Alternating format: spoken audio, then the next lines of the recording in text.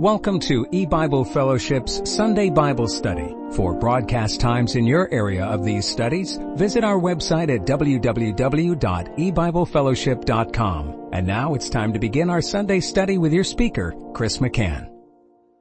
Welcome to E-Bible Fellowship Sunday Afternoon Bible Study. Today is study number 25 of Jeremiah chapter 50. We're going to be reading verse 42. Jeremiah 50 verse 42 says, "They shall hold the bow and the lance. They are cruel and will not show mercy. Their voice shall roar like the sea, and they shall ride upon horses, everyone put in array, like a man to the battle against thee, O daughter of Babylon."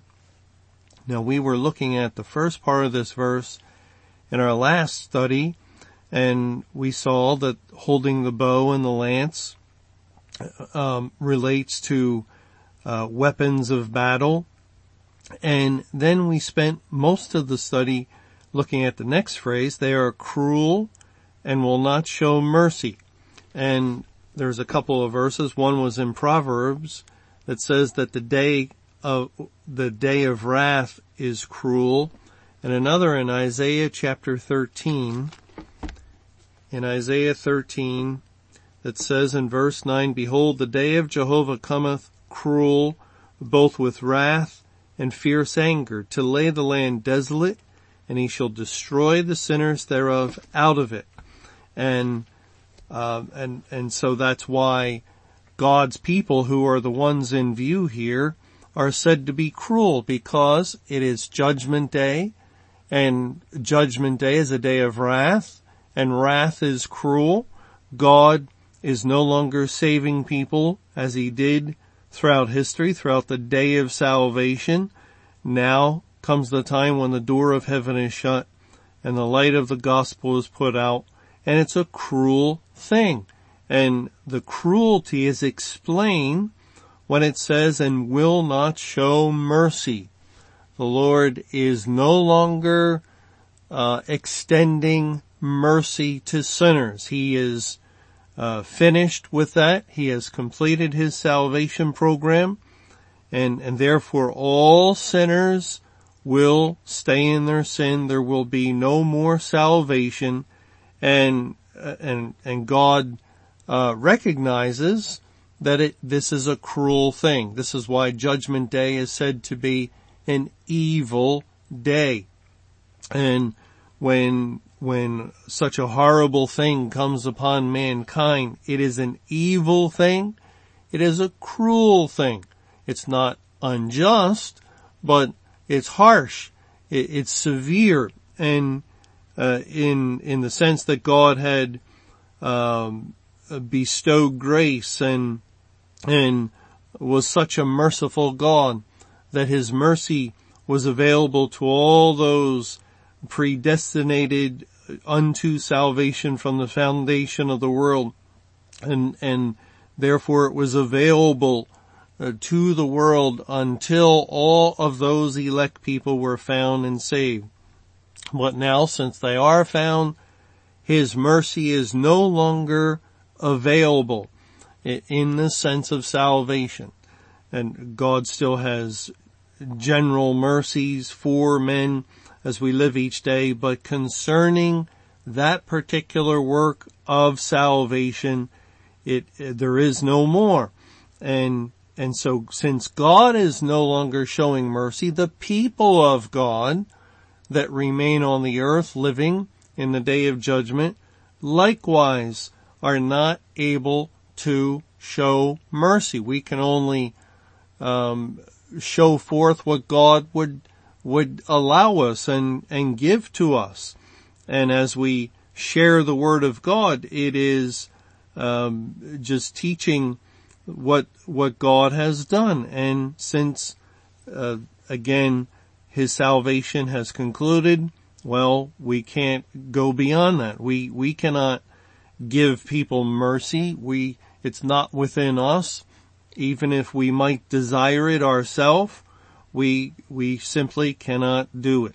Well, then it goes on to say, "Their voice shall roar like the sea, and they shall ride upon horses, everyone put in array like a man to the battle against thee, O daughter of Babylon.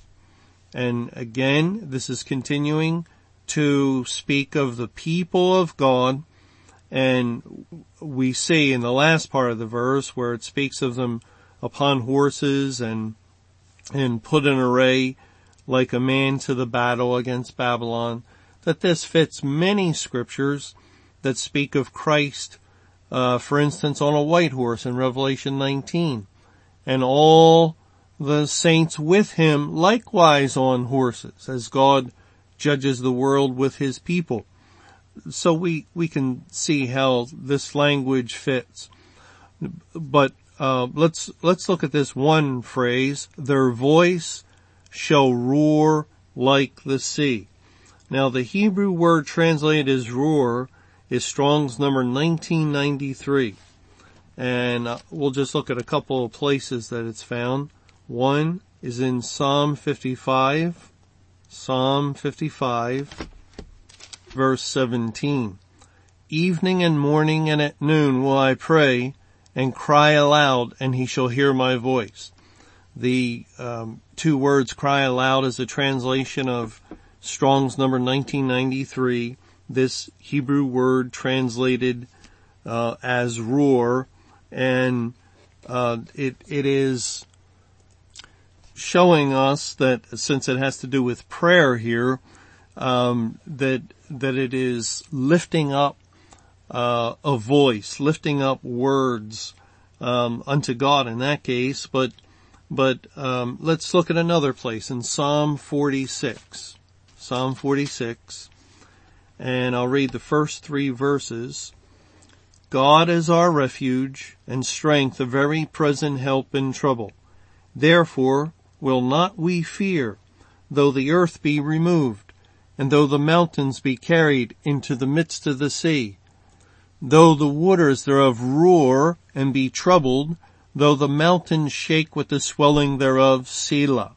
And in verse 3, the word roar is the same word that we find in Jeremiah 50 verse 42. Their voice shall roar like the sea. Now, it's very interesting here. What causes the sea to roar is the mountains being carried into the midst of the sea. And we of course, when you drop a huge mountain into the sea, the water will be dispersed. It'll begin to be tumultuous and troubled and rise. And that's what verse 3 is saying. Right after the mountains be carried into the sea, though the waters thereof roar and be troubled, though the mountains shake with the swelling thereof, Selah. It is the action of the mountain entering the sea that is causing the waters to roar and be troubled. And this is significant because of what God says of mountains elsewhere. And we're going to spend a little bit of time on Psalm 46, at least in this study, maybe another, I don't know. But we're going to spend a little time here because let me read some of the other verses in this psalm. In verse 5, God is in the midst of her, she shall not be moved. God shall help her, and that right early. The heathen raged, the kingdoms were moved. He uttered his voice, the earth melted. Jehovah of hosts is with us, the God of Jacob is our refuge, Selah. And there's statements in this psalm that identify with Judgment Day. It actually is a psalm that is very encouraging to the people of God concerning this time that we're living in. Just look at verse 1 again. God is our refuge and strength, a very present help in trouble. And what is the number one thing that's going on in every believer's life today? And I don't care who they are, if they're a true child of God, if they have become saved, it is certain what is going on is trouble. because God is trying us. He is severely testing each one that he has saved. And even many that profess to be saved, he's bringing all through the fire to see whether they're gold, silver, precious stone, or wood, hay, stubble. Or another way the Bible puts it is he has built his house and now he brings a storm against it to see if they are truly a part of his house, if they have that firm foundation of the rock, the Lord Jesus Christ. And so the storm is blasting the house of God that is made up of living stones. Again, trying the foundation. And if the house stands, if the living stones remain a part of that structure at the end, well, then the foundation gets the glory. It's because it was built upon a rock. And if the identical storm knocks down the house and destroys the house, well, it's because of their foundation. They did not have the proper foundation of salvation in the Lord Jesus. They build upon the earth, something else, some other God, some other salvation plan. And so God gets the glory through the trying of his people as he will bring them through this period of time until the end. And no matter how you look at it, that spells trouble for the children of God. And God says here, he is our refuge and strength, a very present help in trouble. Now the Hebrew word translated as refuge is 4268, and it's found in many places, and it's really a word that is very comforting and helpful to the believer. So let's look at several of the places where it's found, beginning in Psalm 61. Psalm 61 in verses 1 through 3. Psalm 61 verse 1, Hear my cry, O God, attend unto my prayer. From the end of the earth will I cry unto thee. When my heart is overwhelmed, lead me to the rock that is higher than I. For thou hast been a shelter for me, and a strong tower from the enemy. The word shelter is the same word translated as refuge in Psalm 46. Also, in Psalm 62, it says in verse 7, In God is my salvation, and my glory, the rock of my strength, and my refuge. Trust in him at all times, ye people. Pour out your heart before him. God is a refuge for us. Selah. And the word refuge in these two verses is the same word as in our verse. Now there's another place it's found in Jeremiah 17. And then we're going to come back to the Psalms again. But in Jeremiah chapter 17, it says in verse 17, Be not a terror unto me.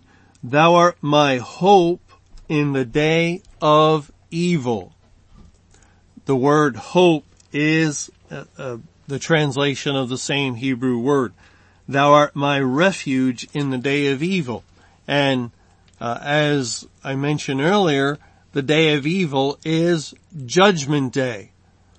God's people continue to hope in him and in his word, the Bible, and this is our place of refuge. This is where we flee to the word of God. Now let's go back to the Psalms and turn to Psalm 91. And Psalm 91 really is an amazing psalm that has a great deal also to say about the day of judgment. And I'm going to read the first 9 verses of Psalm 91. He that dwelleth in the secret place of the Most High shall abide under the shadow of the Almighty. I will say of Jehovah, He is my refuge and my fortress, my God, in Him will I trust. Surely He shall deliver thee from the snare of the fowler, and from the noisome pestilence. He shall cover thee with His feathers, and under His wings shalt thou trust. His truth shall be thy shield and buckler. Thou shalt not be afraid for the terror by night, nor for the arrow that flieth by day. Now, just like to comment that we have entered spiritually into the night, because the work day, the 12-hour day in which God was actively saving, has ended, and the night has come in which no man can work. That is, the Lord Jesus is that man who is no longer performing the work of salvation. As John 6:29 says, this is the work of God that ye believe. Well, Christ is not performing that work any longer. And so here it says in Psalm 91:5, thou shalt not be afraid for the terror by night. That is, as God has done these things, the people of God are not afraid that the door of heaven is shut. What God has done, we realize, will not harm the true believer. We have sorrow. We would want that the door of salvation remain open for our friends, family, even our enemies. We wouldn't want that to happen to anyone.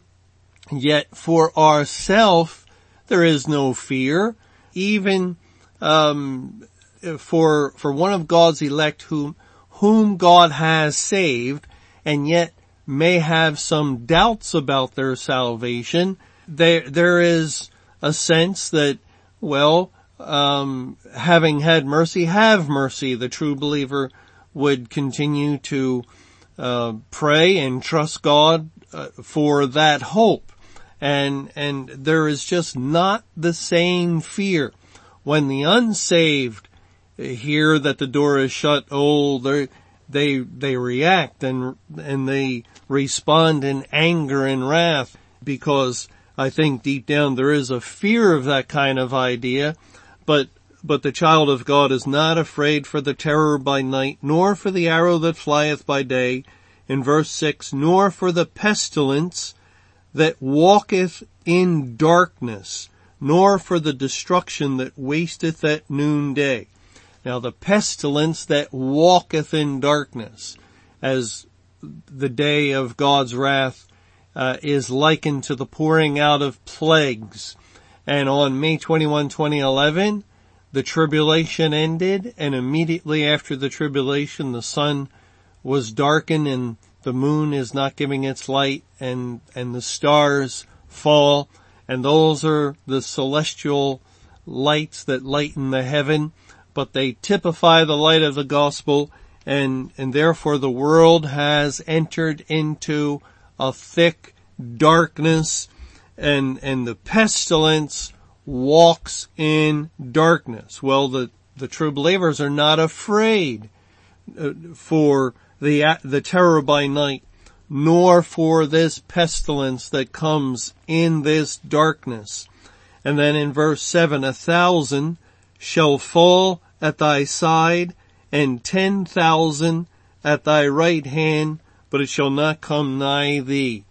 Now, it's interesting that these numbers are given. 1,000 is 10 times 10 times 10. And it points to completeness. And it has to do with all the unsaved.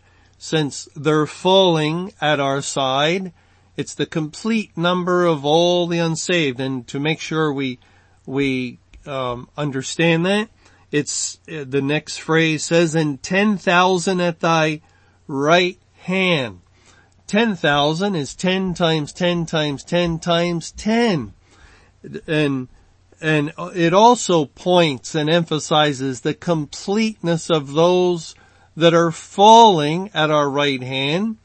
And what is the right hand?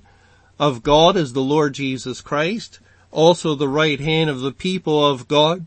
It is a designation that points to Christ, the judge, and so the unsaved fall under the condemnation of the Lord God, the Lord Jesus Christ, in the day of judgment, but not the true believer. And this is really stunning in its accuracy when we look at the situation we have today. We have God's people, the true believers, who number in the tens of millions, a great multitude that cannot be numbered, but they're scattered across the face of the earth and far outnumbered by the unsaved people that inhabit the earth. But all are together. The believer, the true believer, and the unbeliever in heart are all together. And God is pouring out his wrath upon the unbeliever, upon the wicked, all over the face of the earth.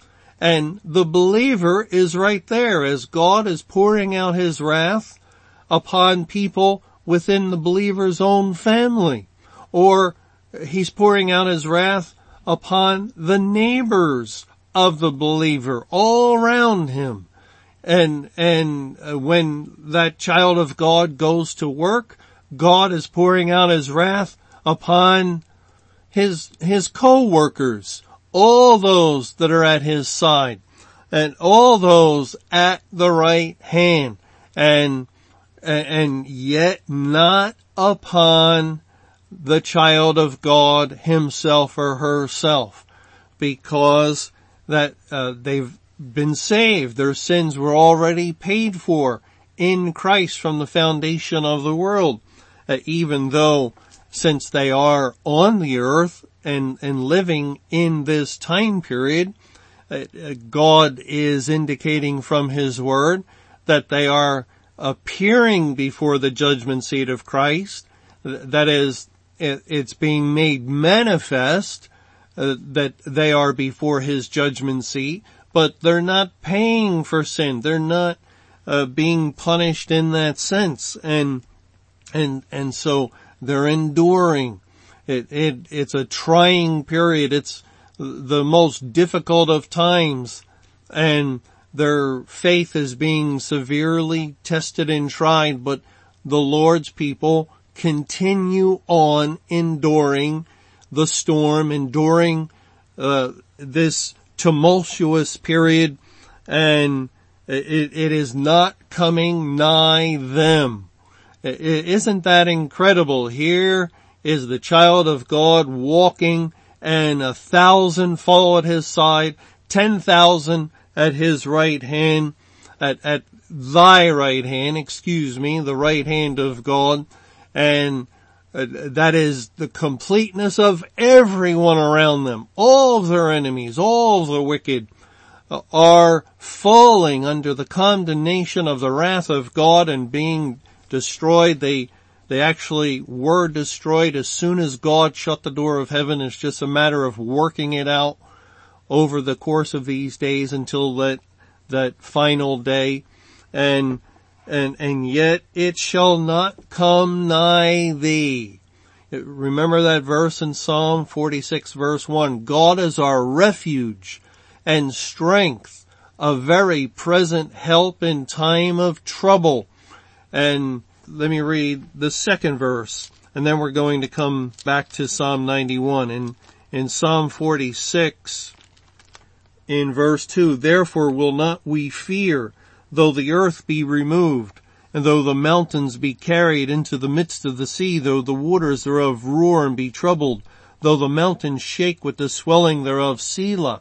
We will not fear, as it says here, even though the earth is being removed and the mountains are being cast into the sea, which points to Judgment Day, the day the Bible has spoken of throughout all time has finally come, and yet the people of God will not fear. Just as it says here in Psalm 91:5, thou shalt not be afraid for the terror by night, nor for the pestilence. And also when these 1,000 are falling and 10,000 are falling. Everyone without exception, who is unsaved, all around us are falling. It's extremely tragic, and we might be cast down in sorrow, considering that the impact upon our own families and those we know. There's certainly nothing pleasant about it. Yet it is not coming to us. We could think of the land of Egypt when God was bringing the plagues, and he brought the plague of darkness, that thick darkness that continued for 3 days, I think, over the whole land of Egypt. And yet he says the Israelites had light in their dwellings, so that plague, which was all around them, and none of the Egyptians could escape it, yet the Israelites escaped it. They had light in their dwellings. And that's what God is saying about this terrible time that God's people are living in.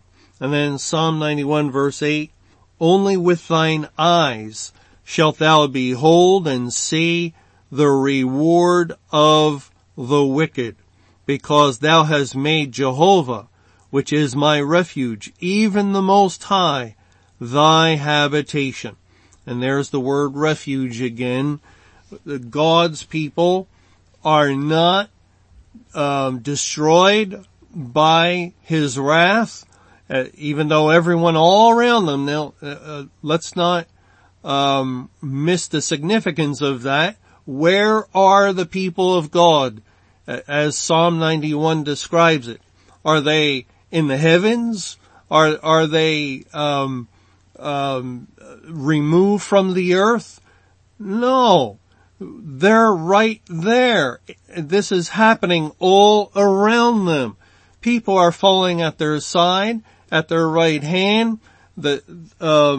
It's just not coming nigh them.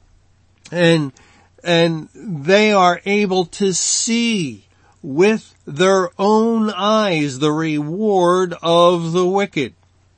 And again, here is a Bible verse fulfilled, a scripture prophecy that prophesied of the wrath of God, of the horrible final end of mankind, fulfilled in our time, at this time.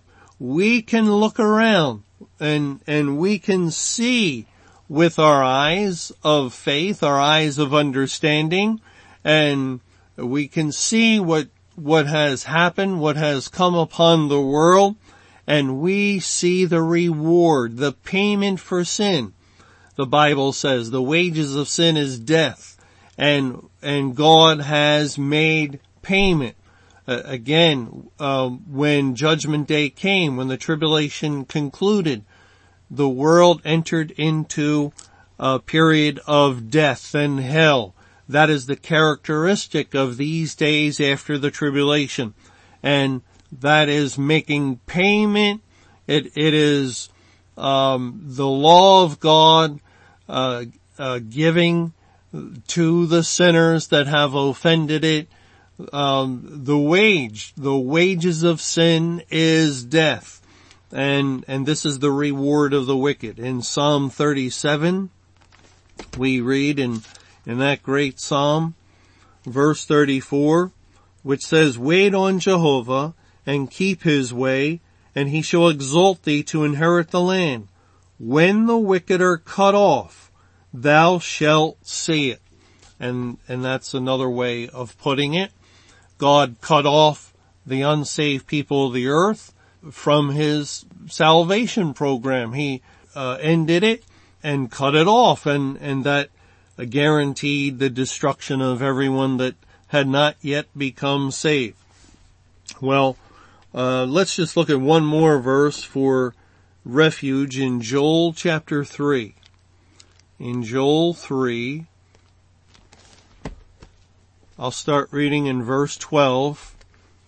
Joel 3:12 says, "Let the heathen be wakened and come up to the valley of Jehoshaphat, for there will I sit to judge all the heathen round about." And the word heathen is a translation of the word that's often translated as nations. God will sit to judge all the nations round about. "Put ye in the sickle, for the harvest is ripe. Come, get you down, for the press is full. The fats overflow, for their wickedness is great." And this identifies with Revelation 14. The Son of Man is upon a cloud, and the sickle is put into the earth. We read from verses 14 through 20 again and again. And then we read of the winepress, and that's what the fats is referring to here. The press is full, the fats overflow. The winepress overflows in Revelation 14, and the blood comes out and flows forth for the space of 1,600 furlongs. So without any question, all this relates to Judgment Day, the final judgment. Multitudes in the valley of decision, and this word decision is translated as threshing in Isaiah 28:27, which would relate to harvest being the end of the world and judgment. Multitudes in the valley of threshing, for the day of Jehovah is near in the valley of threshing. The sun and the moon shall be darkened, and the stars shall withdraw their shining. And right away, what do we know? Oh, it's immediately after the tribulation, because that's exactly what Matthew 24:29 says.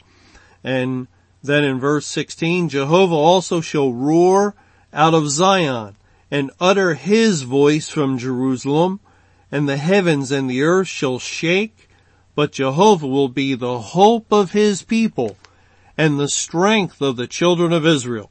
Now again, the Hebrew word that's translated as refuge, 42:68 in Psalm 46:1, is here translated as hope. Jehovah will be the refuge of his people and the strength of the children of Israel. Now, we cannot miss the context. It is describing each verse 12, verse 13, 14, 15, is describing Judgment Day, and then verse 16, it speaks of Jehovah roaring out of Zion and uttering his voice from Jerusalem. That would have to be, that would be related to the Word of God. That's the voice of God that comes forth from the people of God, who are spiritually the New Jerusalem, as all the elect have been gathered together. The heavens and the earth shall shake. Again, language of Judgment Day. But Jehovah will be the hope of his people, or the refuge of his people, in the context of Judgment Day. There just comes a point where so many scriptures begin to add up together, and there must be a recognition of what the Bible says on a certain point when that begins to happen. And we've seen, for instance, in Isaiah 24, let me turn there, in Isaiah 24, which is the chapter in so many verses that God speaks of judging the earth, and there's no way it has anything to do but with God's judgment on this world. And I say that because some people want the verses that describe the wrath of God in the day of judgment to apply only to the church. They keep trying to say, oh, that refers to the church. And in that way, they're throwing the judgment off of the world where they are, and they're placing it over there in the church where they are not. They're comfortable with that idea.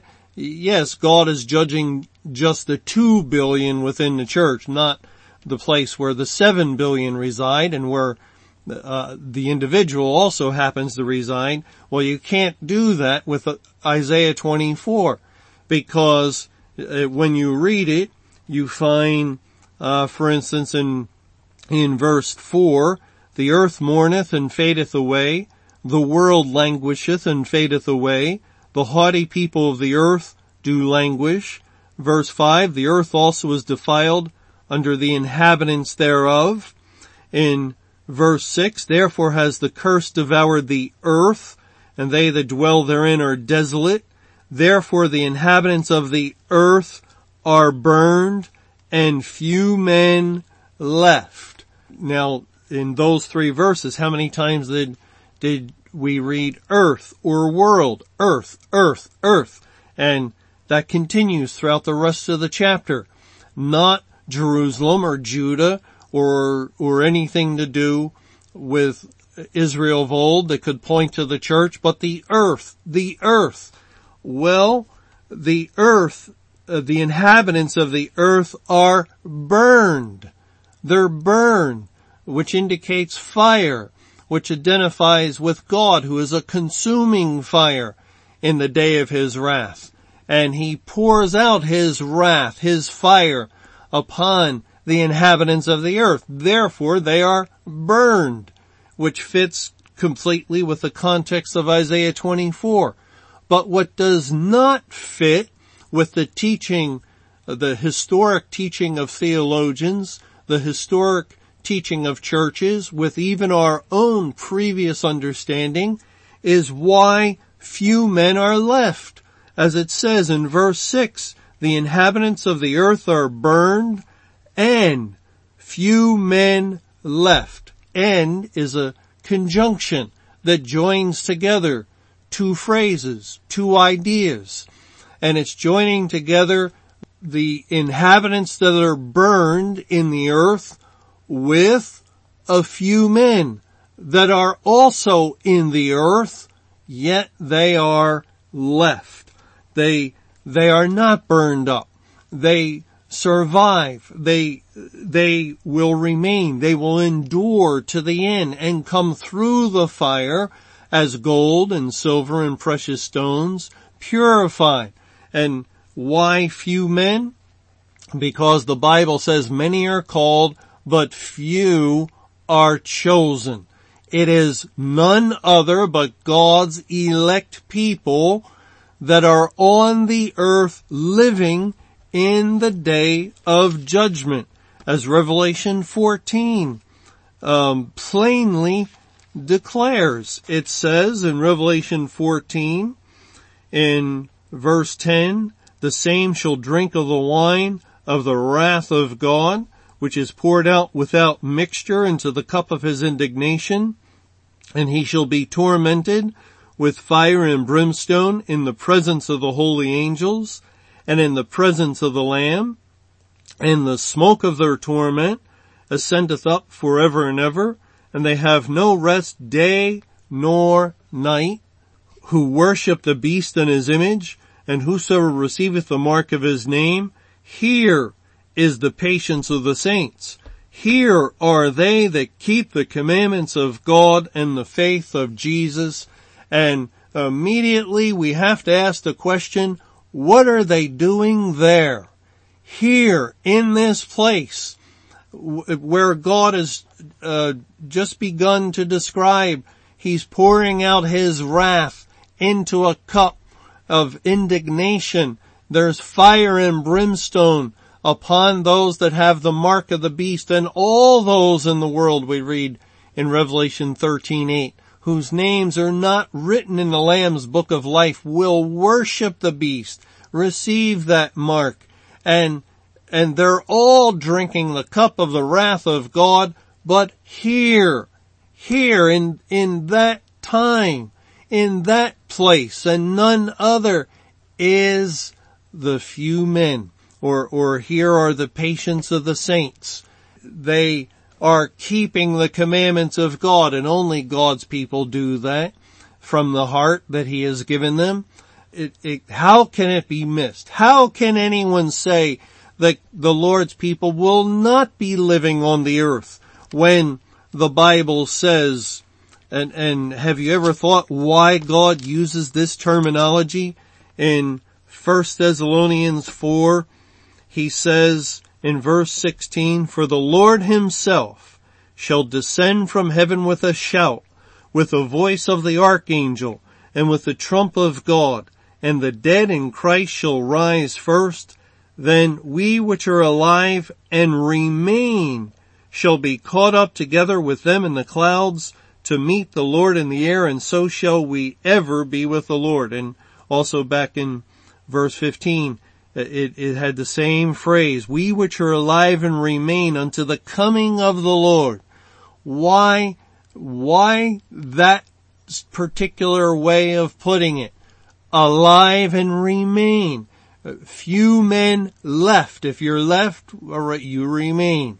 And you see, we have much more of the picture now.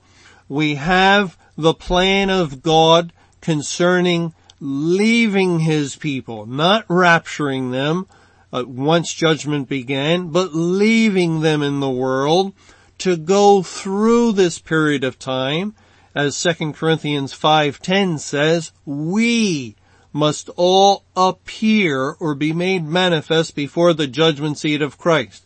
Oh, you say that's talking about the wicked, not the true believers, is it? Let's go over to 2 Corinthians 5. And now please follow along in 2 Corinthians 5, beginning in verse 1. "For we know that if our earthly house of this tabernacle were dissolved, we have a building of God, a house not made with hands, eternal in the heavens." Twice in that verse we found the word we. We know that if our earthly house or our body were dissolved, we have a building of God in heaven. And therefore the personal pronoun, the plural personal pronoun we, refers to God's elect. Only God's elect. The unbeliever doesn't know these things. They do not have confidence in that at all. Verse 2, "For in this we groan," and pay close attention to the plural pronoun we. "For in this we groan, earnestly desiring to be clothed upon with our house, which is from heaven." And again, our is the plural.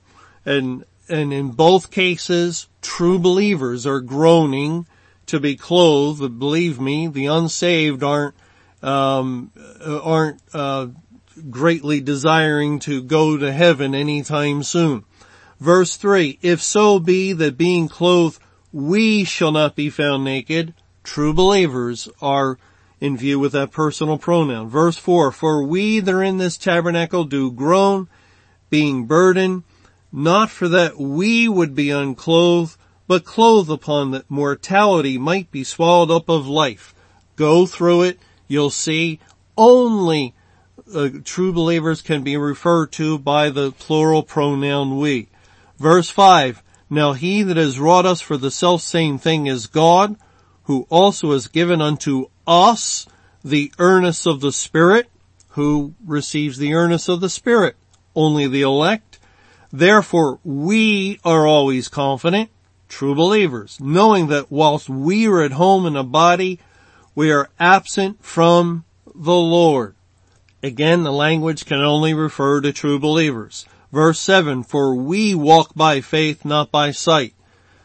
Does the world walk by faith? Of course not. Verse 8, "We are confident, I say, and willing rather to be absent from the body and to be present with the Lord." We. In every case, true believers. Verse 9, "Wherefore we labor, that whether present or absent, we may be accepted of Him." Is the person in their sins laboring to be accepted of God? No. the true believer. And then verse 10, for we must all appear before the judgment seat of Christ. Now, every instance, and there were several of them in the previous 9 verses, the personal pronoun plural, we, referred to God's elect. Every case, every instance, without exception. And then we come to verse 10. We, the same personal plural pronoun referring to the same group of people. We must all appear before the judgment seat of Christ. God is declaring it plainly. And here we are, living on the earth in the day of judgment. And yet God is our refuge and strength, a very present help in time of trouble. Therefore, we will not fear, though the earth be removed and the mountains cast into the sea. Will not be afraid for the terror by night. Will not be afraid when 1,000 fall at our side or 10,000 at thy right hand. In 1 John chapter 4, it says in verse 17, herein is our love made perfect. Now, what is love? Is it a sentimental feeling? Well, of course there can be feeling, but that is not the biblical definition of love. The Bible's definition of love is action. If you love me, keep my commandments. Well, the true believers are left on the earth in the day of judgment, as Revelation 14 said in the context of the wrath of God. In verse 12, here is the patience of the saints. Here are they that keep the commandments of God and the faith of Jesus. To keep the commandments is a display of love. If you love me, keep my commandments.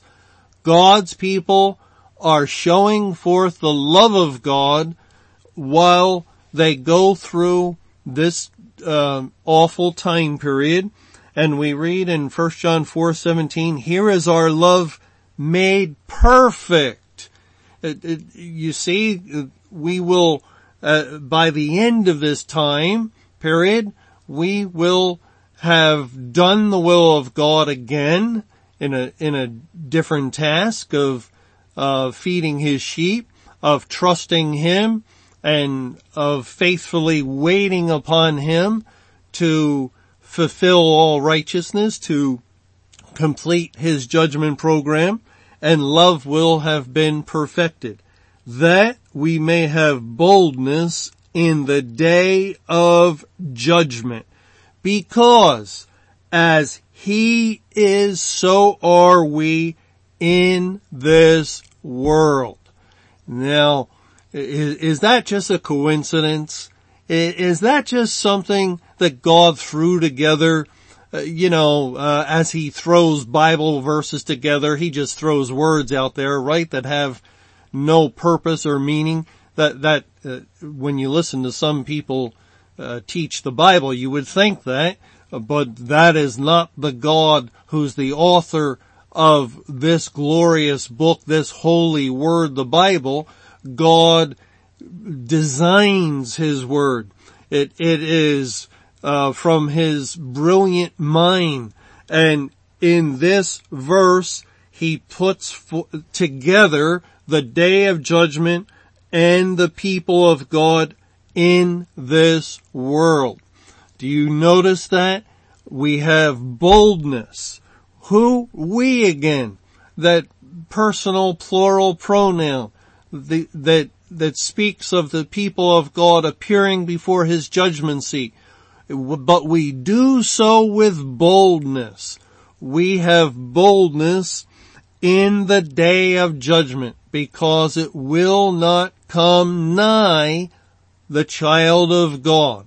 Though all around us it is happening, and certainly it affects us, and we could cry a great deal for those people we love that are suffering, and we can see it. They maybe don't see it, but the child of God sees it, and yes, we have sorrow concerning that, but for ourselves, no, there is a confidence, there is a boldness. We know it will not come nigh us.